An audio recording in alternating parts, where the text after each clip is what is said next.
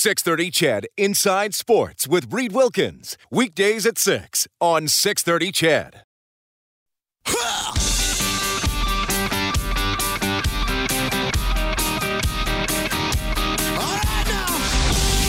Edmonton's home for breaking news on your favorite teams.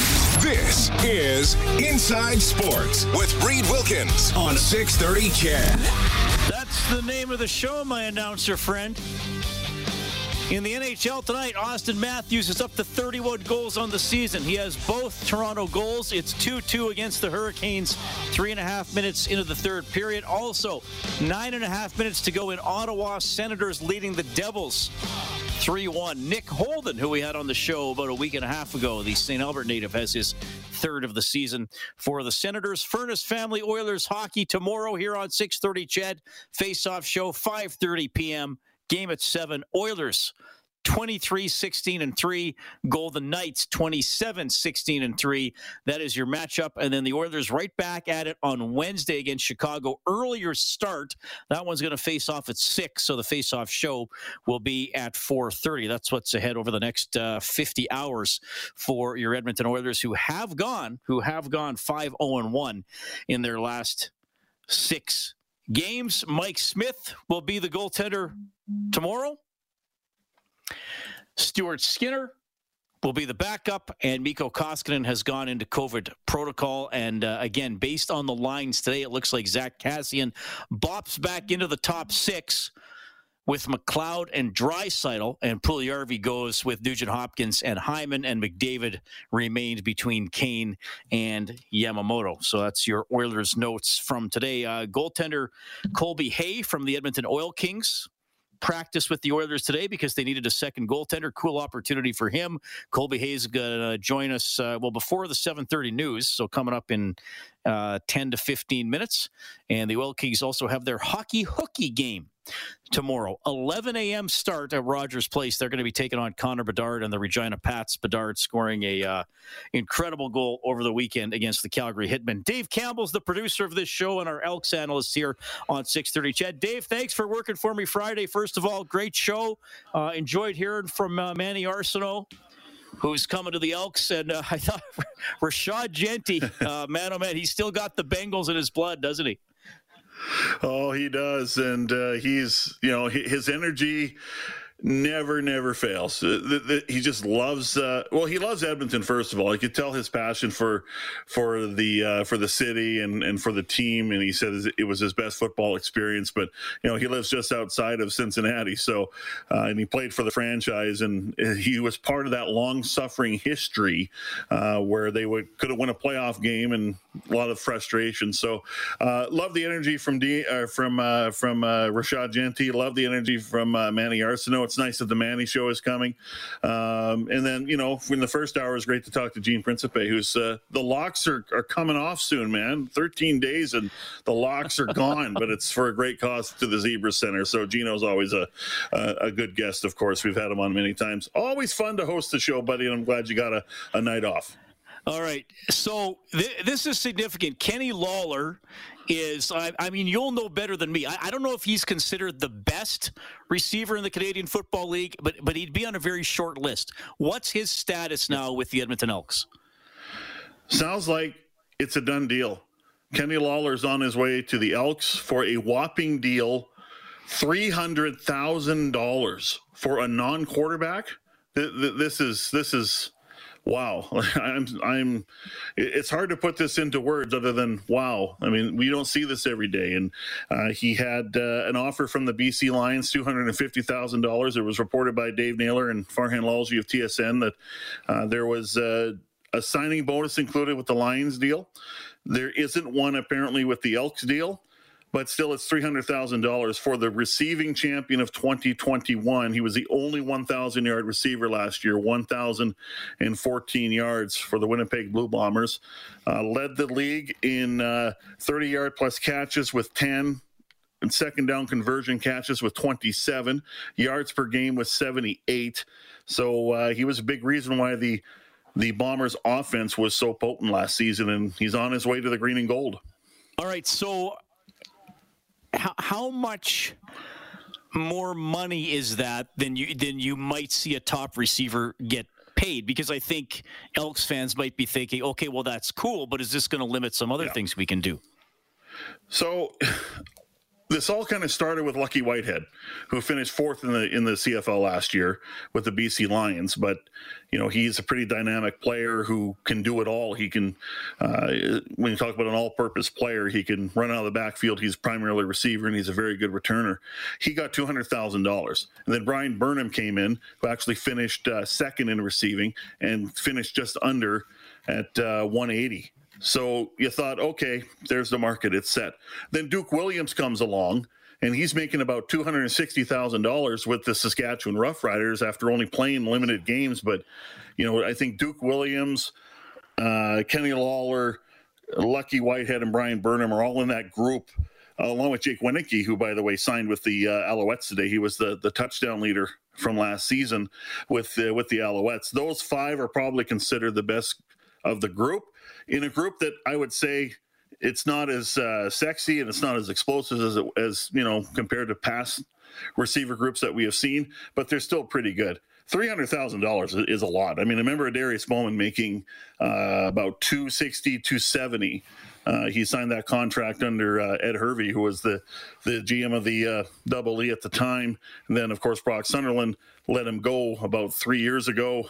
About 4 years ago, actually, because he was due a pretty hefty bonus, and he kind of had a tough year in 2017. So $300,000 is exorbitantly high for a receiver. So for a receiver too, Reed, and you know how it works in the CFL. It's not like hockey where you're kind of, paid an expectation level of what the club thinks you can do. I mean, it's a year-to-year thing in the CFL. So Kenny Lawler has been a 1,000-yard receiver once, and now he's got a big payday for it. Can he live up to that contract, and can he live up to the expectations? That's going to be very interesting. Okay. What else are the Elks looking for position-wise? Anything else that you're kind of expecting tomorrow or keeping an eye on? Yeah, I'm expecting at least one defensive back signing, and I think it's going to be Ed Gainey. That's been reported, who is 31 years old and has had some good seasons in this league, a two-time CFL and Western Division All-Star, but someone that has worked under Chris Jones. So that sounds like it's coming. Also, Mark Cordy looks like he's coming as well to kind of solidify the Elks offensive line. And, when the Elks lost Jacob Ruby, I know they let him go because of the vaccination fiasco, but that really limited them on their offensive line. That really hurt their depth. So I can see Mark Cordy stepping in beside David Beard at left guard. And of course, they got to fill the right guard spot vacated by the retired Matt O'Donnell. I would expect maybe a couple more riders to come here. I believe McKenna Henry is done, and he's a Canadian interior D lineman, and under Chris Jones' system, he usually likes one interior D lineman. If you think back to his days here in Edmonton the first time around in 14-15, Eddie Steele was the Canadian defensive tackle among that group. And I would also... I'm going to watch this. The number one target seems to be done with Kenny Lawler. I was told today the number 2 target is Dion Lacey, who we know very well here in Edmonton. Wow. Played here from 14 to 16. Doesn't like he Bo. Can play will linebacker. Yes, Bo will be happy again. I love it. Yeah. And they play each other, 4 times this year, I think? So that'll be fun. But, yeah, I mean, Dion Lacey can play will backer, can play middle linebacker. So that's something to watch. Derek Moncrief, I believe, is in discussions with the Elks. He's a pending free agent. He was with the Elks last season. Slow start, but then I thought last 4 or 5 games he was pretty good. And then I believe Sean White's leaving for the BC Lions. He is going to finish his career, I believe, soon, so he wants to go home. And can't blame him. Sean's been a true pro here. And he's been outstanding. One of the best kickers we've had. Yeah, outstanding. So I don't know if this is going to happen, but Sergio Castillo, I believe, is a name that has come up of interest for the Elks. So we'll see what happens. They're going to be busy tomorrow. There's no question. They already have been busy. We didn't talk about Darrell Walker. That's kind of maybe a circle back signing, and Chris Jones knows him very well, and Stephen McAdoo knows him very well, having worked with him for a season. So, that's kind of a bit of a safety net signing. But you bring in Lawler, now you got Walker. You got Manny Arsenault around.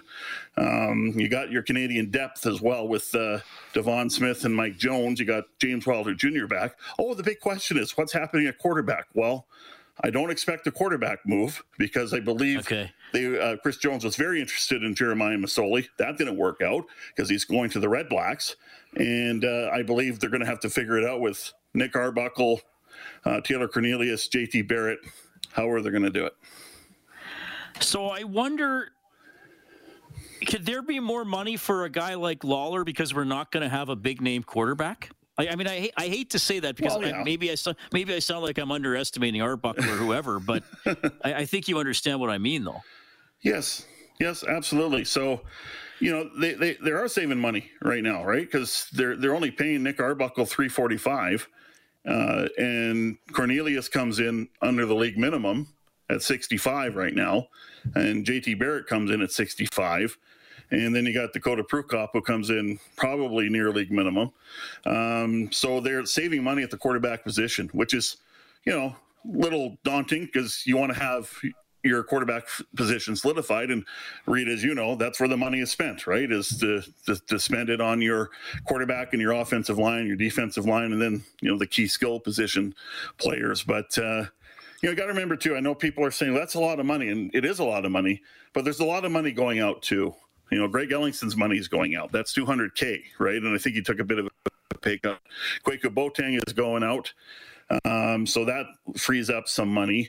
And the money that was allocated for Mazzoli kind of turns into Lawler's money and then maybe Ed Gainey's money. And then, it just divvies out a little bit more. And maybe, Dion Lacey's money too. So there is maneuvering going on. But, I know there's a salary cap in the CFL, but there's only one day where you have to be cap compliant, and that's at the end of the season. I'll just leave it at that. Right. Fair comment. So they add it all up. That's right. Okay. All right. Well, I look forward to tomorrow. I mean, we know Chris Jones isn't. He'll try to find a way to get these guys. I'm not here to sit around. Yeah, That's what he's saying. I think we'll be in for some more headlines tomorrow. Dave, appreciate the update, man. Have a good evening. I really appreciate it. You betcha. Thank you so much. And buckle up. It's going to be a busy one tomorrow and probably for the whole week. Okay. That's Dave Campbell. A lot of money for Kenny Lawler, and he threw out some other names and how the sort of domino effect led to the Elks giving Lawler that big salary. Interesting stuff. 7:17. An Oil King was an Oiler today. You'll find out why when we get back. Inside Sports with Reed Wilkins is brought to you by James H. Brown and Associates, Alberta's precedent-setting injury lawyers. Well, there was a newcomer on the ice at Edmonton Oilers practice today. Now, we've told you the story here. Mike Smith is back. Mikko Koskinen didn't practice, and he's gone into COVID protocol. So the Oilers needed another goaltender, and that goaltender came from the Edmonton Oil Kings. Kolby Hay was on the ice at Oilers practice today, and he checks in now. Kolby, you're on with Reed. How are you doing? Good. How about you? I'm doing very well. Tell me how this played out for you today. When did you get the invitation to skate with the Oilers? Well, I was actually about a quarter of the way through our own practice on the other rink at Rogers, and after one of the drills, my coach came up to me and said, "Hey, Hazer, you're going over to Rogers to skate with the Oilers." And at first, I didn't really believe it, but then my trainer opened the gate for me and told me to grab my bottle, and I just headed on over and hopped on the ice with them. Well, and I saw you threw on an Oilers practice jersey and took part in their practice. And I think Dave Tippett came over and chatted with you for a little bit. What did he say? No, he was just super thankful to have me, and I told him I was super thankful to be there, and just gave me the best of luck and a couple words of wisdom, and yeah. Did any of the players come up to you and say anything, or was it just a lot of taps on the pads and high fives? No, there was a couple guys. Nugent Hopkins came up to me and said, "Good luck. Thanks for coming out." Nurse said a couple words as well, and the whole group as a whole, I think pretty much everyone tapped me on the back and said, "Thanks for coming out." So it was super good. It calmed the nerves down a little bit, and just good to know that those are a good group of guys. Well, good for you for getting the opportunity to do that. I was watching you quite a bit. I thought you had a pretty good day. How did you feel about the practice overall? I felt pretty good. I mean, nerves were a little bit high, to say the least, but I think it was just fun at the end of the day. And I think, just putting a smile on my face after making a stop helped it out quite a bit. But just knowing that the guys were good and, there were a couple stick taps after I made a save and stuff like that really helped out. Did you know there was going to be a shootout drill at the very end? I found out about halfway through the practice. I was just grabbing a drink of water, and Schwartz came up to me and said, "Hey, by the way, there's a shootout at the end." And I'm like, "Oh boy!" But I was pretty pumped. It was a pretty cool experience.